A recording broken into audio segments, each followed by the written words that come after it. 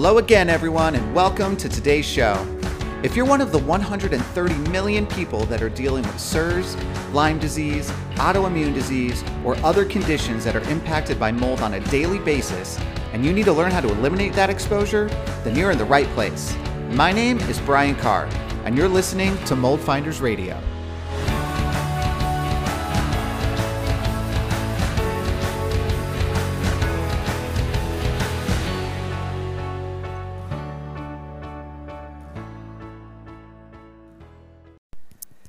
Man, everybody, I am hot and bothered right now. Like, I'm literally hot and I'm literally bothered. I'm sitting in my sauna, I'm sweating my ass off, and I'm bothered because I had a conversation with someone today that kind of reiterated something that I saw last night when I was just perusing around on the internet, like all of us do, about, the mold, because that's what we talk about here. And it just bothers me that this information's out there all the time, right? So like while I'm sweating in here, I'm getting all like worked up about this. I was doing like little tiny videos for stuff. I was like, you know what? I'm just going to make this full on topic for podcast. We'll see how far we go. If it's long enough, that'll be the topic for the day. If not, I'll add some more stuff in as we go. All right. Okay. So here's what's bothering me. All right. So like I said, occasionally I like to surf around on the good old interwebs and look up mold stuff, right? I do a lot of just kind of like mold searches, see what comes up. And a lot of times, what comes up is like different local companies that have their articles talking about, ways to do things, inspections, testing, all that stuff. And I read these articles, and as I'm reading it, I'm like cringing. I'm like, I can't believe people are actually writing this stuff and putting it out there for you to read. And I don't know why I read them. They just bother me all the time. But one I read in particular yesterday, and I've seen this before in other places, and it just kind of like jogged my memory on it, referenced something that the EPA says in one of their random mold documents somewhere. And it's talking about remediation. I could tell what the motivation behind the article that this company wrote was. They were writing this article that was kind of saying, like, do you really need to test certain things? Do you really need a remediator to remediate certain things? And they were trying to kind of create this position where they were trying to build trust with their reader by saying, you don't need to hire us for everything. There's some things you could do on your own, right? And to try to create that trust with their reader, in an effort to get that person to then call them and say, man, you seem like a really trustworthy guy. Let's talk about stuff, right? The problem is the stuff he was telling the readers that they could do on their own, they shouldn't be doing on their own. And it was crazy. And he's putting people in harm's way by writing stuff like that, right? And so that's what was getting me bothered. And so the thing that he referenced was this thing that I've seen in EPA articles. And it's talking about like when you could do mold remediation on your own. And that's just so funny to me because first off, you shouldn't ever be doing mold remediation on your own. Like, do we not understand what we're dealing with? Well, I'm going to digress a little bit and then we'll get back to the point of that. But like, if you guys are new listening to me, I know we're getting a lot of new followers all the time. I'm seeing new people subscribing to the emails so you can see everything that's coming out. So you may not have heard me rant on for the 70 plus episodes before this. So I'm going to give you a quick little refresher. And for those of you who have heard, it's been a hot minute since I've talked about this stuff. Hot minute because I'm in the sauna. Anyways, here's the deal, guys. Mold is not like some thing that is not a problem, right? I know it tries to get played down a lot, like, oh, it's just mold, mold happens because we live in a world where there's mold. Yeah, it happens. Just because it happens doesn't mean it's good. No. Guess what else happens? Cancer happens. Is cancer good? No. It's similar. You can't just like put one to the other, like say, oh, this happens, so because it happens often, then it's okay, right? If you're doing that, then you have all kinds of problems, right? We would just tell all the people with cancer, hey, you know what? Cancer rates are rising, so it must be pretty normal. I guess there's nothing we can do about it, right? That's the idea. That's what we're talking about here. Don't fall into that status quo of saying, well, because it's normal, or I should say, because it happens often, it's normal. That those two things are not directly related, all right? It may happen often, doesn't mean it's normal, right?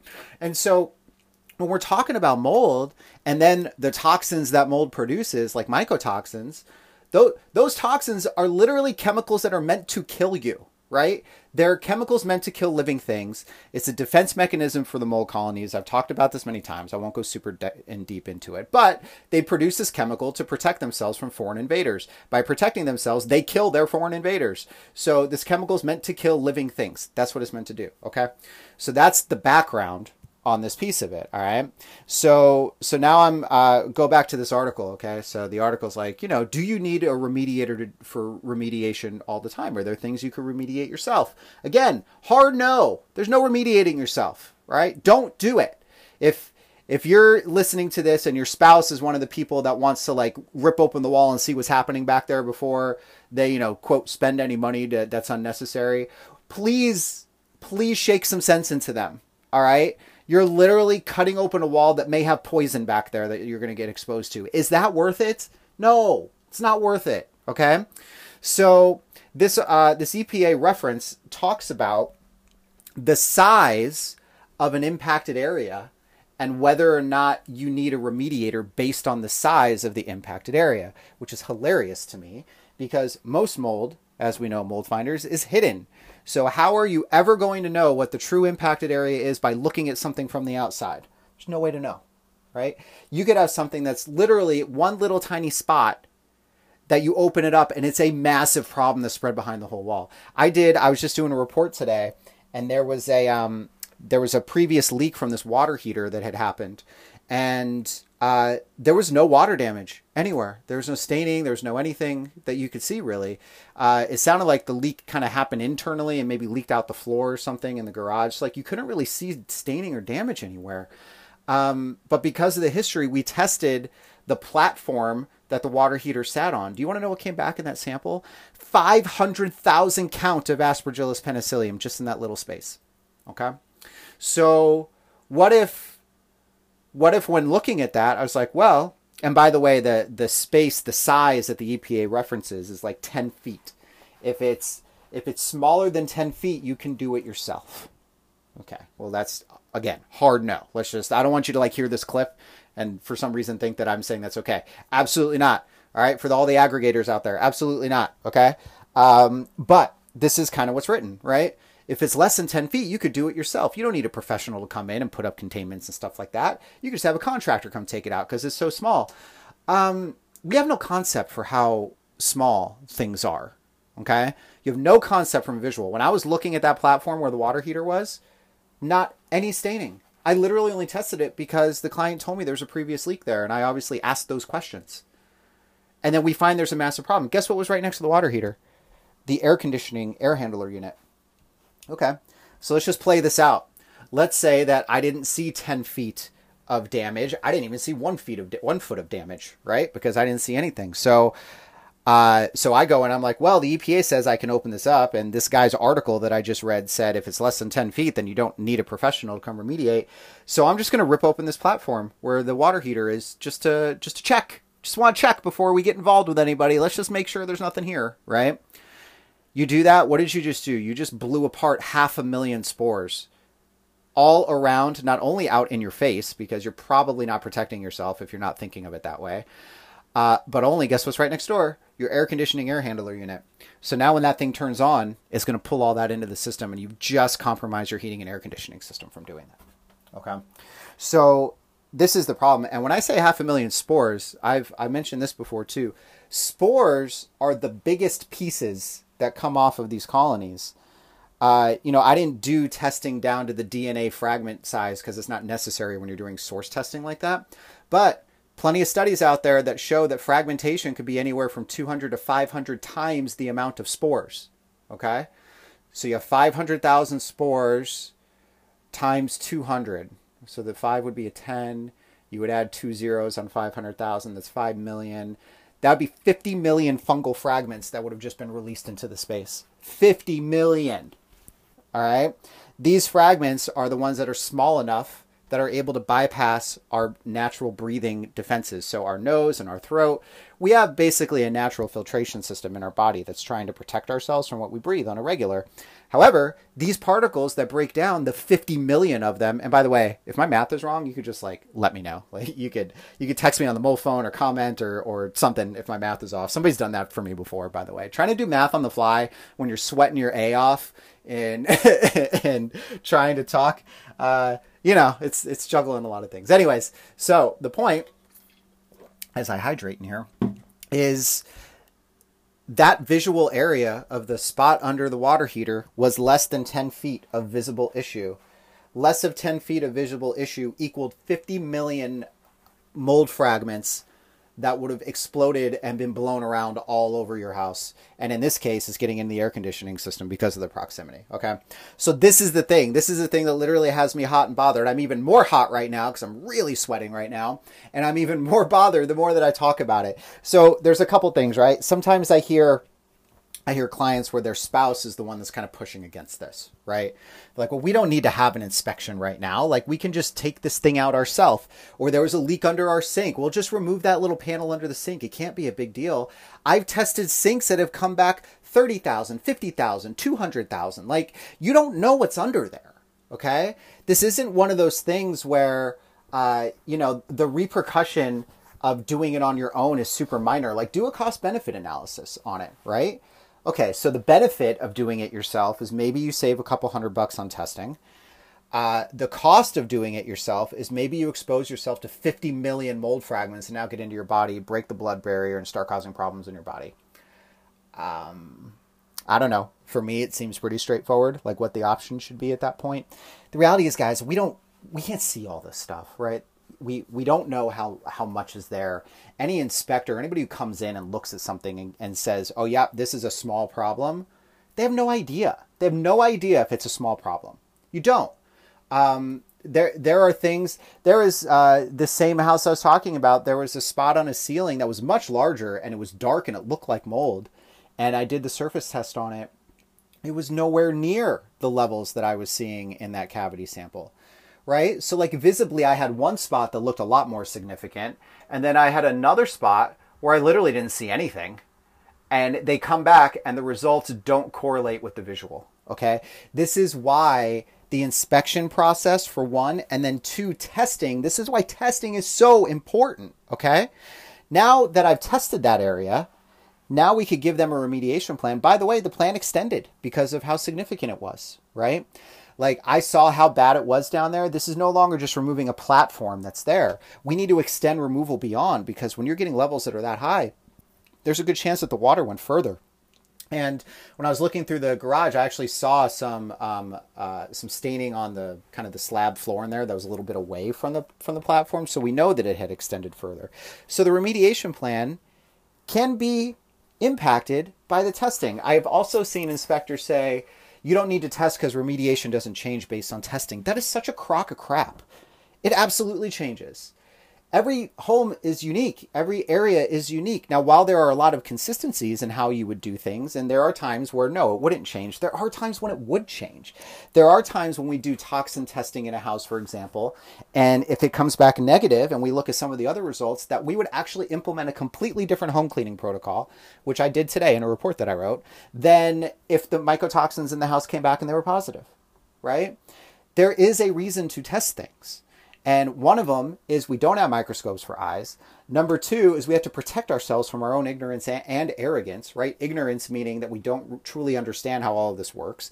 And arrogance thinking that we can handle anything because, I've seen a home improvement show, right? So we're dealing with a level of ignorance just from lack of education, not on purpose. People aren't doing it on purpose, right? We just don't know, right? So you're dealing with that piece. So lack of education.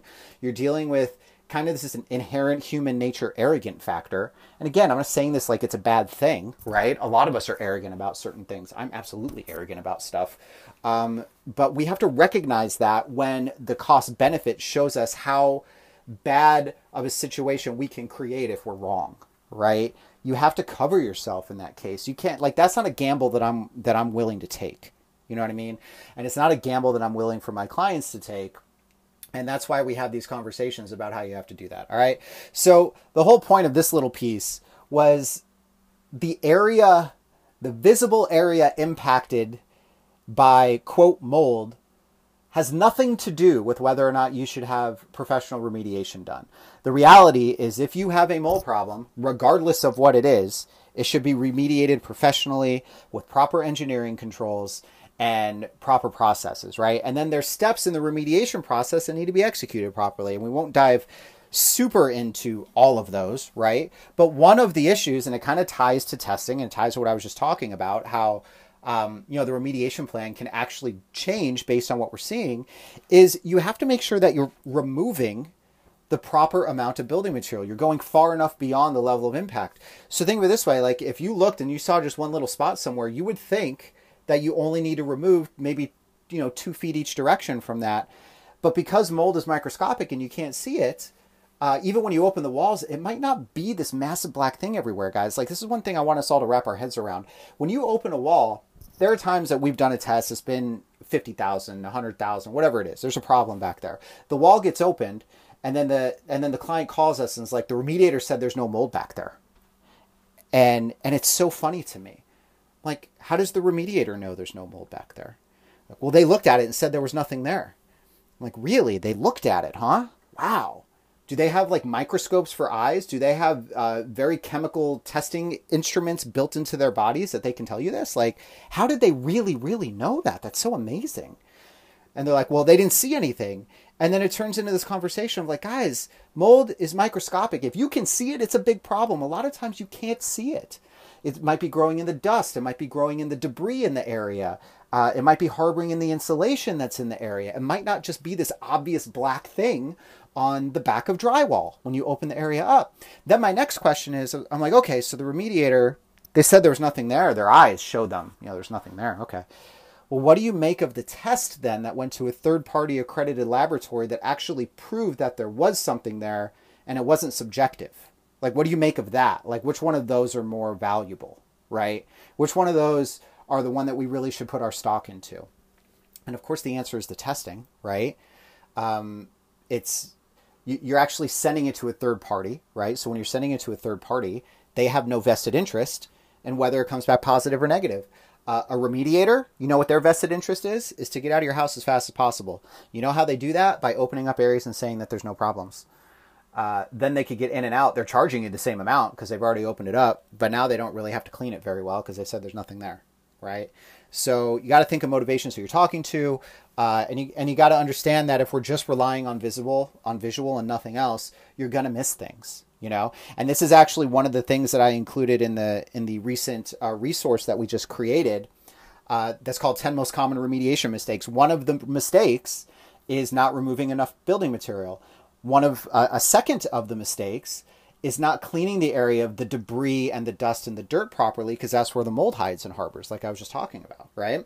So, there's 8 more of these mistakes that I included in this download. I don't have time to get into all of them right now, but I really encourage you guys to go check it out, right? It's remediationmistakes.com, literally a free download for you, right? Just tell me what email you want me to send it to you. I'll send it to you. Because if you're having remediation done, you want to make sure, first, when you're interviewing people, use this guide to ask them about their process. If things don't line up between the 10 mistakes that I see most often, like if you ask them about one of those mistakes and then their answer shows that they would do it wrong based off of the description that's in there, then you shouldn't hire them, right? On the flip side, if they're doing the work already, now you have a way to do checks and balances on them prior to testing, right? Say, okay, I want pictures of all these things in here. And then you get pictures of everything. And then you look at the guide and the 10 things that I have included in the guide, and you make sure that you're not seeing any of it, because you can see all of it, right? You can see almost all of it. A couple of things would require, probably 8 of the 10 things you can see with your eye, right? So you'd have to have a conversation on the other couple things. But this is going to give you a reference point when it comes to remediation, right? How it's done, how it's not done.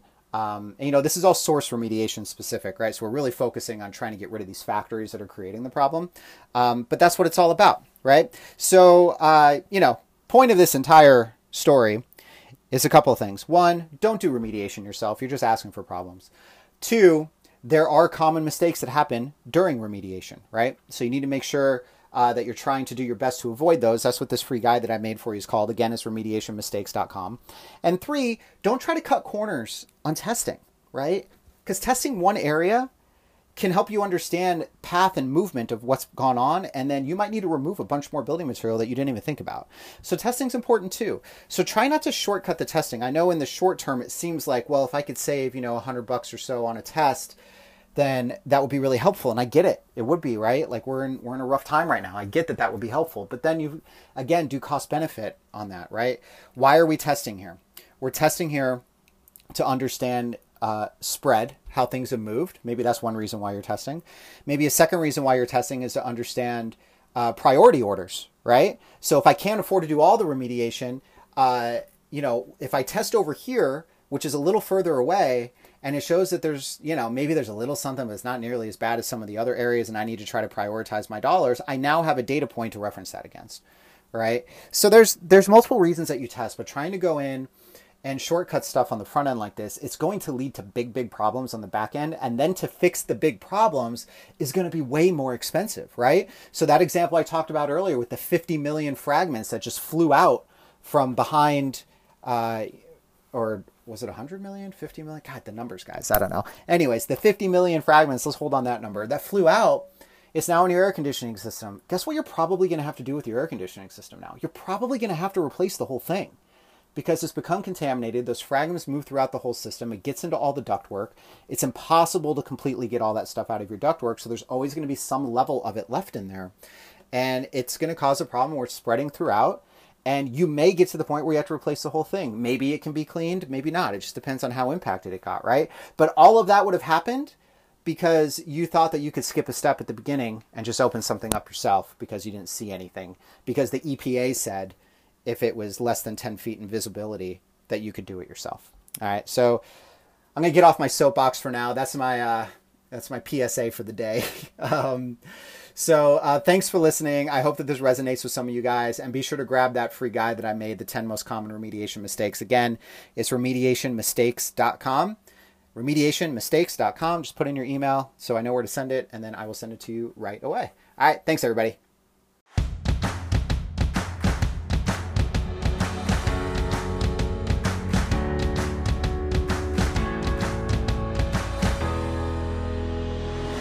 So that's it for today's show, everyone. Thanks so much for tuning in. If you enjoyed the show, please take a moment and subscribe and give a rating wherever you get your podcasts. It'll help spread the word to those who really need it the most.